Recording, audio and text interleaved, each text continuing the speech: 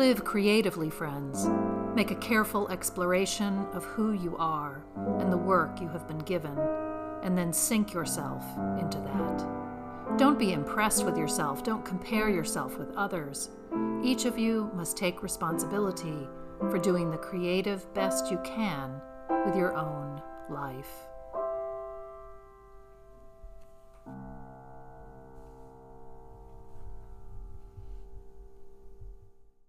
Welcome to the first bonus episode of the Live Creatively Friends podcast. In this bonus interview episode, I speak with the Reverend Lorenzo Lebrija, head of the Tri-Tank. He's an Episcopal priest who spends his days running experiments, putting creativity and faith together in practical, useful ways. We talk about what he's been up to, about success and failure, and about the questions that inspire his experiments. He's a passionate, joyful, funny person. I hope you enjoy our conversation. So I guess I should start by introducing you, because although I know who you are, the listeners and future YouTube viewers don't know. So you are Lorenzo Lebrija, am I saying that correctly? Ding, ding, Head ding. director of Tri-Tank, a lab for church growth and innovation, is what your website says. So yeah, but also on which I get that some people will hear that and be like, I hear you say church and growth and innovation. Those are all good words, but they generally don't go together. So yes. I always get a look from people's like, say more about this thing you're talking about. Well, you jumped my question. I hope because church and innovation hardly ever go together. So I'm wondering if you'll talk about that a little bit and tell us a little bit about Tri-Tank. Absolutely. I'd love to. Hey, now you're talking my language. No, you know, what's interesting is we oftentimes think that church and innovation don't go together, but the church has been innovating for a long, long time. I mean, I remember, and I swear to you, I am not name dropping, so I won't even say the name, but I was talking to a high ranking cleric and who reminded me that once upon a time, the Nicene Creed was seen as innovation. That was an innovative move. So we can go back to 325 to the Nicene Council, which is when we came up with the creed, where it was like, look, we have all these books and we have all these people that we need to and so even then I'm sure that there was change, but we like reading this other book. Why do we have to read now these other books? And so even then I'm sure that people fought back against sort of innovation. But, or when Martin Luther came up with songs that could be in our language that were actually able to be sung by a congregation, not just a choir of paid professionals, that also was an innovation. So, but you're right, we generally are not seen as the most innovative people in the world. And there's a lot of value in that because unlike, for example, the things that we can say of when we see Silicon Valley, and in Silicon Valley, people are like, oh, so you're like Silicon Valley, you're out there trying. It's like, yes and no. Silicon Valley's main sort of beginning of any project is break the past, break what you have, and then start again. So that's how you sort of move forward, is by breaking it. That's the easiest way.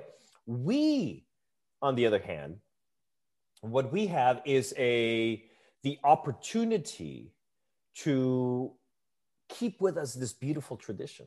We can't just throw out the tradition that we have with us. So it's an interesting way of innovating. It's like, yes, we want to move forward. We need to innovate. We see that the Spirit is calling us for something new. Our God is a God of always creating something new. Yet at the same time, we know that we can't just break the past and let it be. We have to bring it with us. So it's an interesting sort of place to be. It's an interesting sort of yes and sort of place to be, where it's like, yes, we can still find innovation, but we can't forget where we're coming from. So that's sort of what we are, an action research laboratory. When we were creating Tri-Tank, it was like, so what would this be like, Lorenzo? The deans of Virginia Seminary and General Seminary, where we were having a conversation. I said, well, it kind of would be like a think tank, except we wouldn't just think about things. We would actually just go out and try them, because as our church moves along, we know that we are a church of primarily smaller congregations, and we can put out the world's best papers with the greatest ideas, but few people, when you have single if you have at least one full-time priest in your congregation, will have the opportunity and the time to go out and actually do anything with that. So we had to figure out like, all right, what we need to do is we actually need to go and show that it works, that it can work in multiple settings. That's the action research part. And then we can disseminate the information that we have. It's like, look, we have this idea and we think it's worked well. Can you do something with it? And that's what we've discovered. We have, as of today, and we're recording this, I just realized it is December 1st at 1:11, 1, all these ones on my time. Yeah, so it's what we realized is that we have birthed two new ministries, probably now coming up on 4 that we're about to announce that 2 more new ministries have birthed because of the work we've done. We have failed all over the place trying to do this, but we have done 58, 59 experiments to date that we have either finished and like I said, probably we fail right now in a ratio about 2 to 1, meaning we go out, we try something and it's either too expensive. It's not feasible that, yes, we could get it done, but there's no way that a congregation could actually do this on a regular basis or it would work.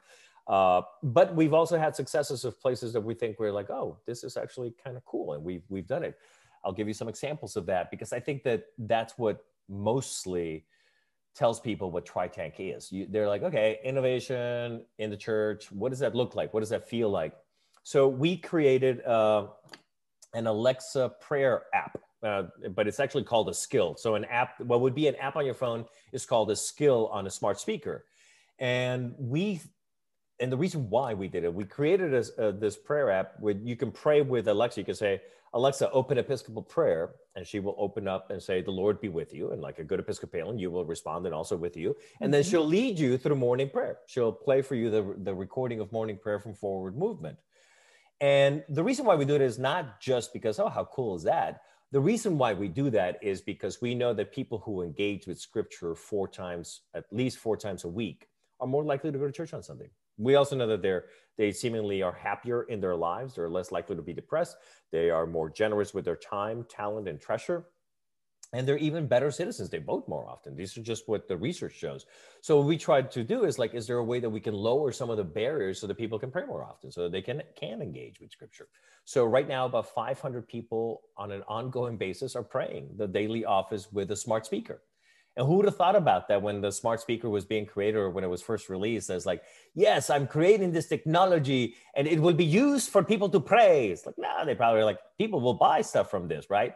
Yeah. So that's one thing we're working towards. We haven't yet released it, but we're working towards a small little digital sort of plate where we call it a digital collection plate. As we go to more and more becoming a cashless society, people will just be able to tap their credit card and choose an amount real quick. And in 3 seconds, they could make a gift to the church. So as the plate goes around, and if they're going to give you cash and they only have a $20 bill and a $1 bill, you are not getting the $20 bill. So this allows people to still be generous to their church and using that. So it's things like those, where things that we've done for a long time, but are there newer ways of doing those things? Are these the 4 ministries that you said have been successful? The Alexa? No, no. That we have actually launched has been the Alexa, which is now owned by Forward Movement. We did this thing called Latino Ministry in a Box. So imagine yourself as a rector or a member of a congregation that you realize your neighborhood is changing and there's a lot more Latinos, but you don't speak Spanish. You're like, how am I going to reach my neighborhood? I need to be able to reach out to them with the good news of Jesus Christ. How do I do that when I don't speak the language? So we created a systematic approach, step by step, no different than when like a new church is being planted, that begins with relationships and then it builds from that onto a little Bible study, and then it goes from a Bible study. And by providing some very simple tools, it actually, we were like, will it create community? We tried it in 8 different congregations around the country, and we were able to create community. We were giving them an agenda for like an hour meeting, and it ended up being like 2 hours. And Mrs. Gonzalez was bringing food. We're like, okay, this is working really, really well. This is beyond what we thought. Food is a good sign, yeah. Right? It's like, that's going well. That means people are breaking bread together, literally. So what that did is 3 dioceses, the dioceses of Delaware, Pennsylvania, and New Jersey, have decided to come together, take over that ministry, and they're going to give it as a gift to the wider church. So those are 2 that we have launched already. And there are 2 that are coming. One is we are going to be, Okay, some news. I'm going to break some news with you here today. All right. You heard it here first, everyone. That's right. We haven't officially said it to anyone, but we're actually going to be, we were creating an experiment to figure out if we could plant communities using radio, particularly Spanish language communities, because Latinos still listen a lot to the radio and give a lot of trust to the radio. So rather than the old fashioned way, which is you put a missioner in a community and one by one people reach out and you make connections and then you build a little core team. We're like, could we do that via the radio and reach a wider group of people and do it in sort of, so can we buy half an hour of time? And then as we were doing that, we realized like, you know, there might be an opportunity to spread the word about the Episcopal Church to the Latino community by offering us a syndicated program. And so we'll be launching in January with at least 10 stations, because we're still getting more, a radio program, a weekly radio program. It's kind of like, it sounds a lot like Car Talk, if you ever listen to Car Talk on NPR. So it's very funny. Yeah. It's very funny and casual, but it's talking about theology and it's got music. And at the same time, it is evangelism, but it doesn't hit anyone over the head saying, come join our church. It's just like, we're just talking theology. And the thinking is, well, people will listen to that and the Spirit will do the work. We don't have to do that work. The Spirit will move hearts. And we're hoping, and so we're going to try it for a year. But that's a new ministry that was launched from another experiment where we're like, this is working really well. The show is sounding really, really good. And people are really liking it. So why don't we offer it for free to stations around the country and syndicate it? So that's another one that's launching. And the fourth one is the thing we call home videos. So what we do is we have she's a missioner in Indiana, and she does a weekly 3-minute video of her sermon that she gives at her church. She does a 3-minute version that she's posting on YouTube, and her community has grown from like 3 people online to 1,700 people.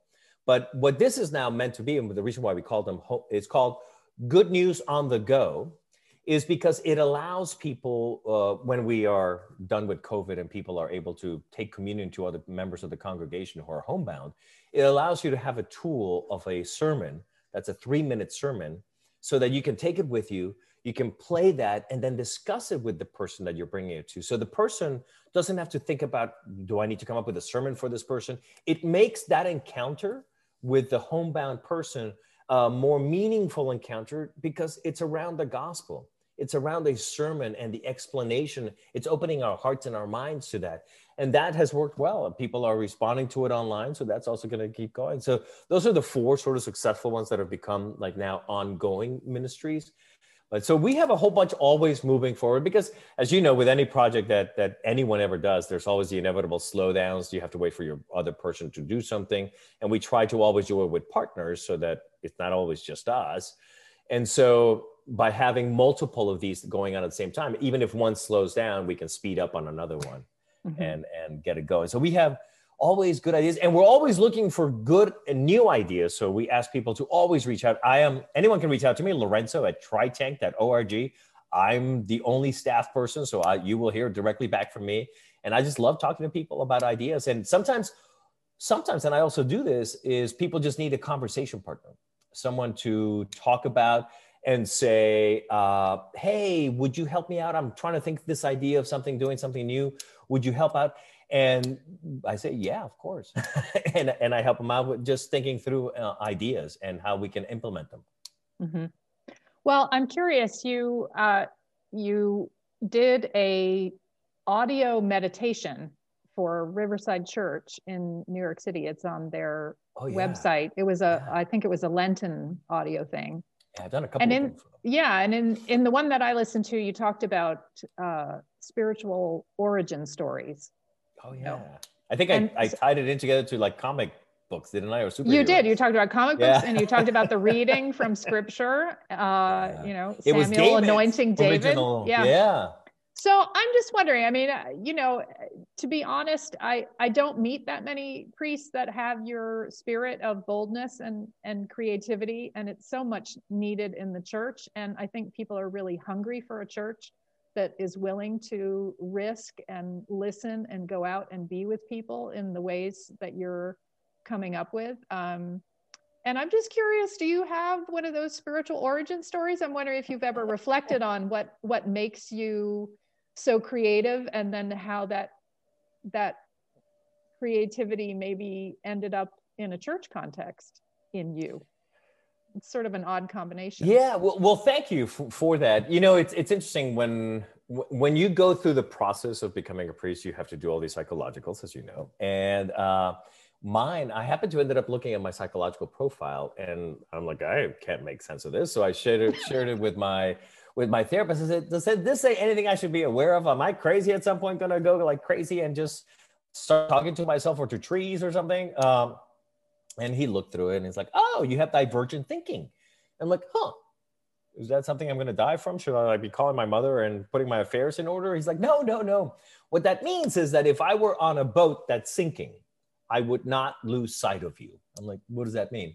It's like, whereas most people have convergent thinking, which is they reach a decision and then they stop looking at other options and possibilities, which is why sometimes if the decision between when you make it and when you're carrying out is a long time, you could miss a whole bunch of red flags along the way, and people still carry out a thing that you're like, why did they end up doing that? Didn't they see that you sort of become sort of siloed onto one decision?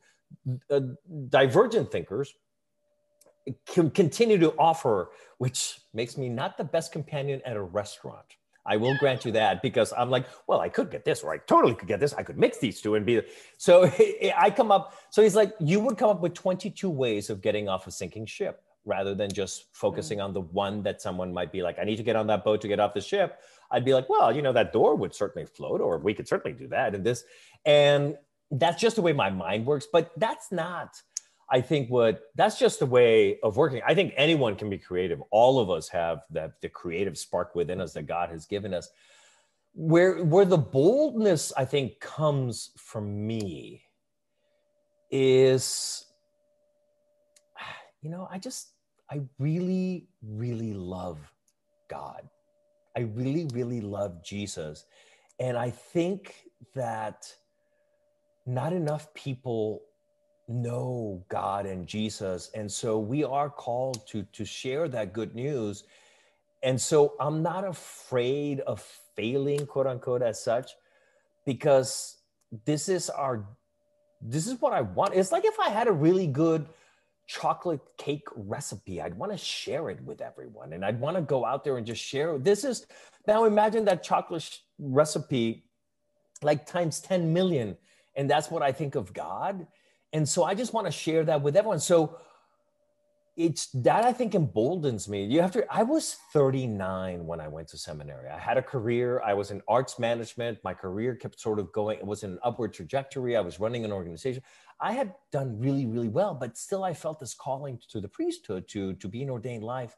I think that's what the combination of the two, which is the wanting to share the good news of Jesus Christ with the world that so desperately wants to hear it, and a God that I really do think knows especially how many gray hairs I have, that just leads me to believe, I don't know that I could do that much damage if I'm trying to do good, right? So even if we fail along the way, that's okay, because God is with us in this. So we just keep going. I mean, look at the stories in Scripture. The biblical witness is that God's chosen people are really like the ones that have the worst seeming luck. It's like, oh, I'd rather not be one of your chosen people if I have to spend 40 years in the desert and stuff like that. Could I just be like one of your acquaintances rather than one of your chosen people?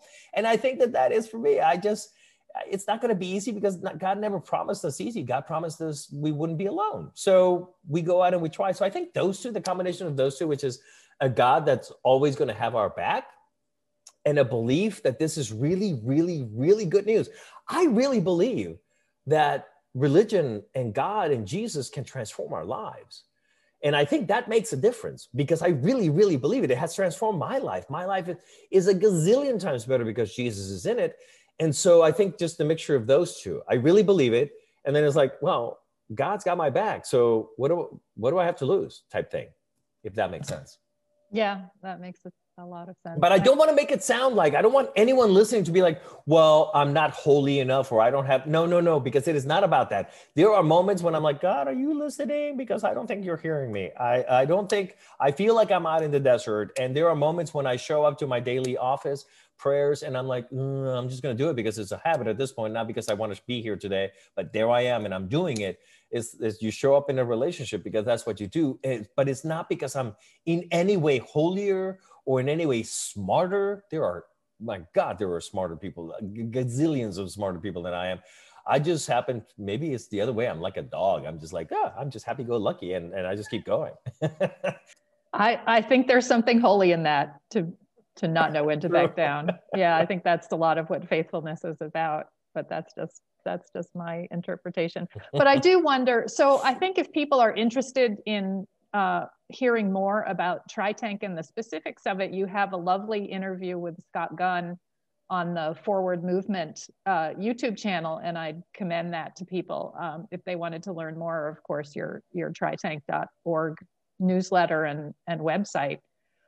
One of the things that you talk about in that interview with Scott is you use the phrase holy failure. And I wonder if you'd just take a minute. Again, you've put together two words that typically don't go together. Holy correctness or something, or holy rightness. That would be better, right? That would sound more churchy for sure. So can you tell me a little bit about what you mean by holy failure? Absolutely. I think that so I'll tell it in a story. When I was in seminary, I had the opportunity to go see a friend of mine be ordained. And at that beautiful ceremony, it was at St. Mary's in Times Square, New York City, Smoky Mary's as it's called, because it's big and they do a lot of incense and it's just this beautiful place.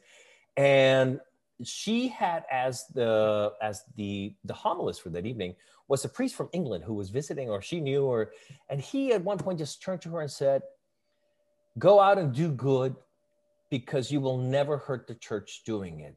Many people much smarter than you have tried to kill the church and have been unable to. You, in doing good, will never hurt the church of God." And I know we sometimes say that the road to hell is paved with good intentions. I don't believe that. I believe that good intentions really do carry us far.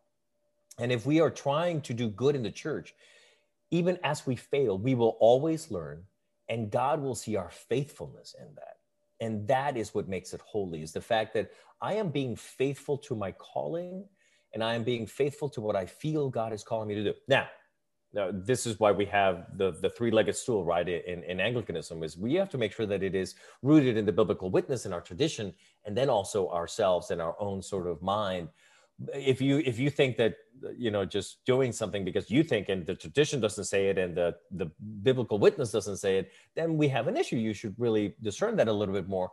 But most of the time it isn't that. Most of the time it's, we don't try something new because we're afraid of changing. And here's the thing. We have all evidence in the world that we should continue to evolve and change as a people of God. That is what God actually is calling of us. And so Kodak, you remember Kodak, right? The Polaroids and the films and cameras. For all you youngins, there were these things called cameras that actually had rolls and it was film. It was amazing. And Kodak was the biggest producer of film and developer of film. And this is how you got pictures back in the 70s, 80s, and 90s, until now everyone carries a camera that's better than anything ever and on their phone. But Kodak actually developed a digital camera. Kodak had it. Yeah. They decided not to release it because it would cannibalize their existing business. They said, we can't release this. This will eat up our business. And I once heard someone describe that as Kodak was not playing to win. Kodak was playing not to lose. And there's a difference between when you're playing to win and when you're playing not to lose. And I think one of the things that our church has sort of succumbed to is this belief that the church is dying. And so many congregations are in this state of, we need to survive. We need to do everything we can do to survive. And that means you circle the wagons and you keep it as steady as you can and you do the best you can. Whereas where God is inviting us is like, no, play to win. play to win hearts, play to win more people for the kingdom of God. Go out there and be disciples. Go out there and be different. And that's just a different approach. Now, I am in no way saying that we should get rid of Sunday morning or that we should get rid of church as we know it. I'm just saying that the invitation is there for us to be fearless as we go out and do this work. And that means that sometimes we will fail. And that's okay. That is holy failure because we're doing it for God. And things we do for God are holy. Yeah. Yeah. That's a beautiful answer and a good reminder to all of us. And I think, I think in some ways it's a new dilemma for the church. The church has sort of been on the winning dominant side of history for a long time. And now we're sort of turning that curve and the world is becoming more secular and the church is feeling that it has lost its strength in some ways in the culture. And that's a scary thing for people. And they don't want to lose what they've had. So I think you're right. I think there are a lot of churches that are living out of more fearfulness than boldness. So thanks for saying that.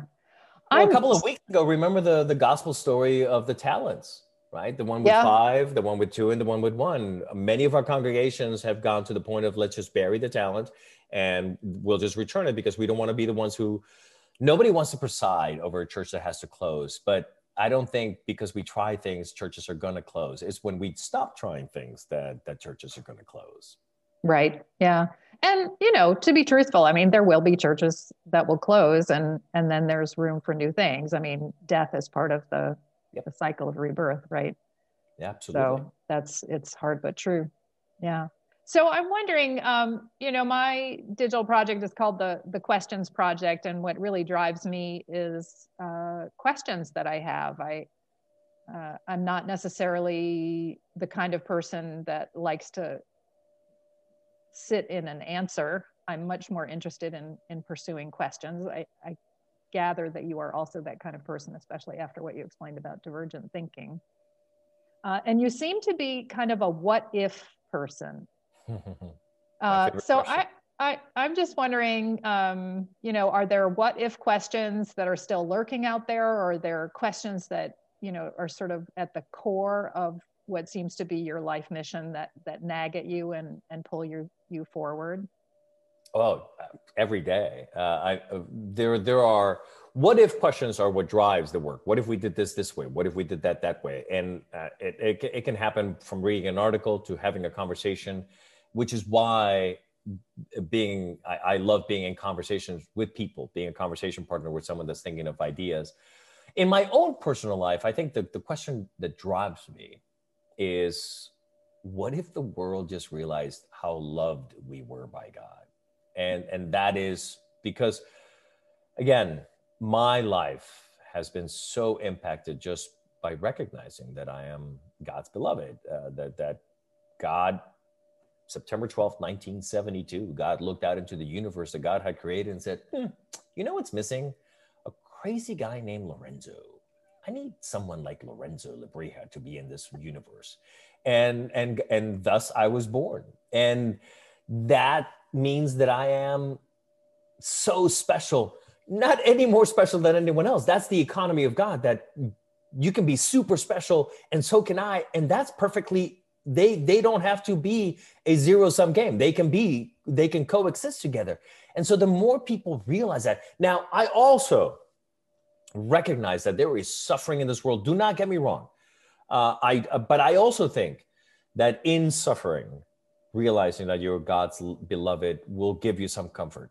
That in the moments of despair, recognizing that as well. And we see that all over the time. Anytime you read the story of a saint or a martyr or something, you see that even at their last moments, they recognize that belovedness of being with God was enough for them, even in spite of things going wrong in life.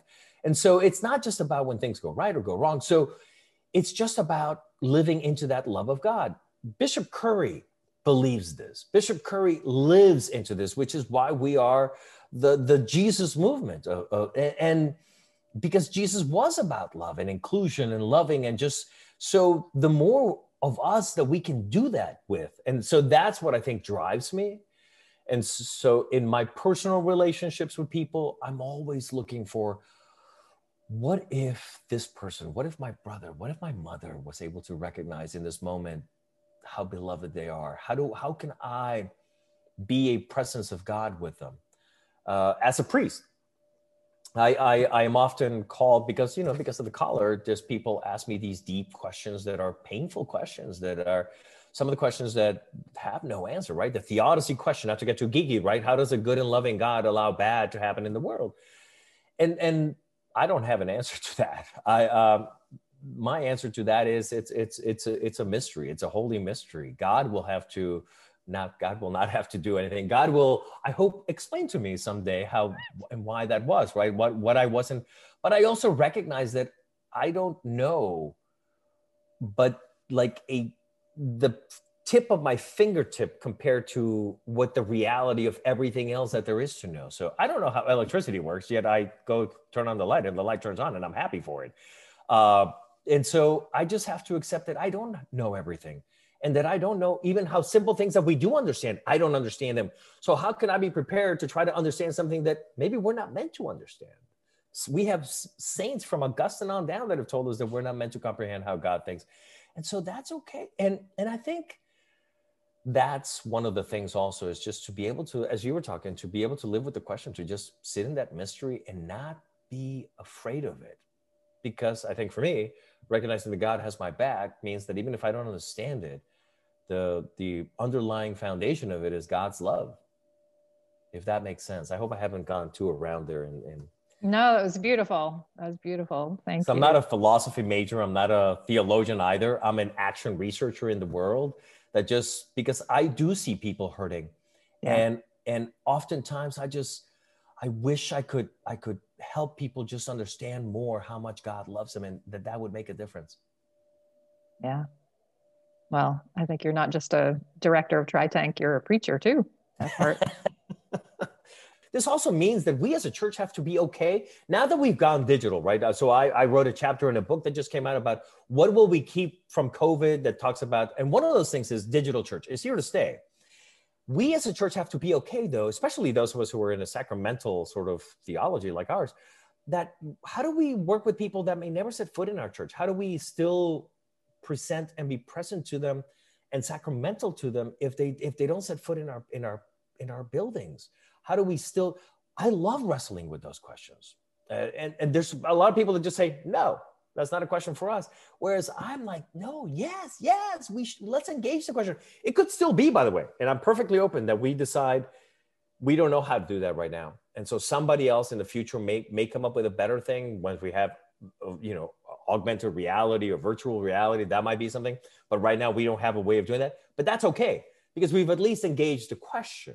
And that's, I think, all of these are just invitations to engage the question, not just begin with an automatic no. I think there's always invitation, because God's always calling us to new things. God's always calling us to be more. God will always be greater than us. Yeah.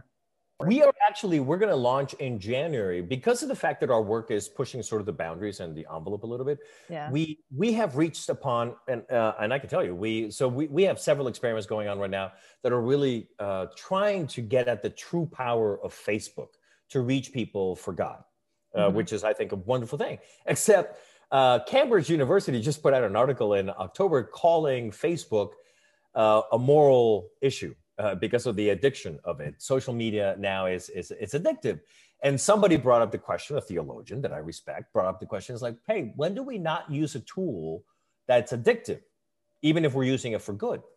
A beautiful question that we need to engage. And so what we're doing is we're launching in January this thing called Theology in Conversation. And so what will happen is I will sort of represent let's push the envelope, and we're going to have theologians on the other side, just in a conversation like this, where we're going to talk about, when do we draw the line? Where do we draw the line? Because at some point, we do need to draw the line. You're right. I wouldn't use a gun and put it to someone's head to bring them to a church to say, look, I'm bringing you to Jesus, even though I used a gun. I'd be like, no, that doesn't make sense, right? There's a line that I've crossed there. So as technology keeps expanding, as we keep expanding, we need to keep having that conversation, be like, yeah, we want to use these tools, and we have a lot of churches on Facebook right now, but are we using tools that are actually not helping our people? Are we using tools that are hurting our people by making them even more addicted to this multi-billion-dollar corporation that just sees them as a product and selling them? And at which point do we not do that? Do we not lead more of our people into that? And I think that's just a beautiful. So the same way that we're doing it with Facebook, there's several other experiments that have sort of touched upon. One of them is alcohol. Should we not use anything that has anything to do with alcohol to try if it involves alcohol, should we not use it to try to bring more people to God? Again, these are questions that I love engaging. So what we're going to do is we're going to record it as a conversation. Then we're going to release the audio, the video, much like you. And we're also going to transcribe it and release the transcript of it, edit it for, clarity and better. And then we're going to engage it as a conversation with more people beyond just that. We're going to put it out there for the world to see and get responses from it so that more people can engage in that conversation, because we really do need to have more conversations. At some point, cyborgs are a real thing now. There are people that have fake arms. We have people that are competing in the Olympics that have, a certain percentage of their body is now a machine. So at some point, someone's going to be like, hey, I want to marry that thing. We call it a thing because it's at which point do you stop calling it a human being and more of a robot than a thing? And we should probably start having those conversations about theology and AI, and it just to be present to where is God in all of that, because God is in all of it. So let's start engaging it. So I'm excited by that too. That sounds really exciting. And if I understand correctly, you are also writing a book. Is that? Yes. Do you have a publication date? Do you want to tell us about that? Yeah. So the book is currently with the editors. I have turned in the manuscript and everything. And Congratulations. Thank you. It is being published. The title of it right now, it could change, I suppose. It is called How to Try Using Digital Thinking for Church Growth and Innovation. Digital thinking is a framework from the business world that TriTech uses to create new ideas. And I guide people in the book step by step. It's only 3 steps, so don't get too excited that people are going to get lost. It's just 3 simple steps as to how to sort of try it in a way that makes sense. How do you do the research? How do you find out your neighborhood? All these things. Then how do you come up with more ideas? And then how do you go out and actually execute in those ideas? And it'll be published next fall. It comes out from Church Publishing. Terrific. So I'm super excited. I look forward to that. And I'm also looking forward to the results of your listening project. And there was another one, Making All Things New, where you're interviewing different churches about innovative things that they're doing and listening to people. Yep, we are. Yeah. Making All Things New is a project that we're doing with the National Episcopal Church Office, the Church Center in New York, where because a lot of churches during this pandemic pivoted a little bit and tried new ways, and some of those things are going to stay, and we want to sort of lift those up and show the world, look at these cool things that came out of this. Yes, it's a horrible thing. Don't get me wrong. I am not wishing that the pandemic had happened, none of that, but from it, there can still be some good things that come out of it that we can learn from and be like, hey, maybe we want to do some of that. And it doesn't look that hard. How do we do it? And the other one, the listening project, is the thinking is that there are church growers in our denomination. There are people whose congregate, even though we keep talking about the numbers falling and the numbers that came out this fall sort of reiterate that, but there are churches that are growing. And so our thinking was like, what if we talk to a whole bunch of them and figure out, hey, what are the habits? What are the things that you're doing? And we have discovered a few things along the way, which are pretty cool. They're great at conversations. You can drop in like, oh, you should shorten the peace time during the service, because that actually, believe it or not, a longer peace time makes people who are new to your congregation feel really awkward. And then inadvertently, they feel bad about being in a place that just made them feel awkward. So when they leave, they don't have as good a sense of that place, simply because for those 3 minutes when everybody was sort of saying hi to each other, they felt awkward. So they might not even be able to name it, but they have felt it, and that makes a difference. So how do you counter that and stuff like that? But we're hoping that we'll have those anecdotes that maybe at 50 conversations, we'll probably be able to put together like the 7 habits of highly effective church growers. But at about 100 conversations, we're hoping that we'll discover some surprises from the Holy Spirit. I don't even know what they are, but what if we discover, like, for example, that they're having like 80% of them are having oatmeal for breakfast. We'll be like, should we be feeding oatmeal to all seminarians here on? It's like, that's a thing, people. Start having more oatmeal. More fiber is good for the church.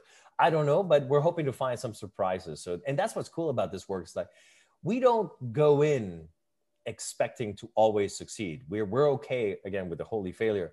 And I'll finish with this if you want. When I finally took this job, when they offered it to me, I was like, oh, this is awesome, best job ever. But I had this fear. It's like, oh my God, what if they think that we're gonna discover in this work like a silver bullet to save the church, like if the church needed saving or something? That would just be awful. And a lot of weight on my little shoulders to carry. So I don't think I want that. And I asked them, I said, hey, how will we know in 3 or 5 years whether or not we've succeeded? And I'll never forget, it was Kurt Dunkel, the dean and president of General Seminary, who turned to me and said, because we will have failed more often than we succeeded. That's how we'll know. What a beautiful answer. And I said, I will take this job. Well, that worked out well. The spirit was in that one. Well, Lorenzo, I think you've already mentioned, maybe you want to recap where people would find you online and absolutely, sure. Yeah. If you go to TryTank, that's TRYTANK.org. You can see all of our experiments are listed on there. You can sign up for our wisdom group, which is if I need to make a decision on the fly, we have a texting thing, and I just put out a poll to people and be like, hey, should I go with yellow or green? And they write back, and we see answers, real world answers from people, and we use it a couple of times a month. And we do send one newsletter out a month that has a letter from me sort of about something that's really exciting in this work this month. And then it has updates on all the active experiments. And that's also where we put out calls for people to join our experiments. When we do an experiment with a congregation, we pay for it all. We go in and we pay. You basically are giving us the laboratory in which to try it. So we go out there and try it with you. And we have a whole bunch that are coming up that we will be looking for once we pass this COVID pandemic, where we will be back in congregations and trying things in there. So we'll be looking for more partners. So trytank.org. If anyone wants to talk to me, it's Lorenzo@trytank.org. And I'll be happy to set up a time and just sit down and chat. If you just want someone if you have an idea that you either want to help with in running it on your own, and we can help you with that too. Or if you want an idea that you just want to pass along that you maybe have had that someone should try, and you're like, hey, here's an idea that I always thought that some church should try. I don't want to try it, but here it is. I'm leaving it to you. We might just go ahead and do an experiment around that as well. So either way, I'll be happy to talk with people. Well, it's clear from this conversation, I knew it already, but now everyone else knows that you are a tremendous resource and inspiration, and just a real sign of hope and creativity in this world. So thank you for that. It's really a blessing. No, my pleasure. Thank you. And thanks for having me.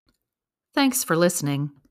Look for my blog, some short videos about faith during a time of pandemic, meditative prayers, and other resources at jsoltis.org.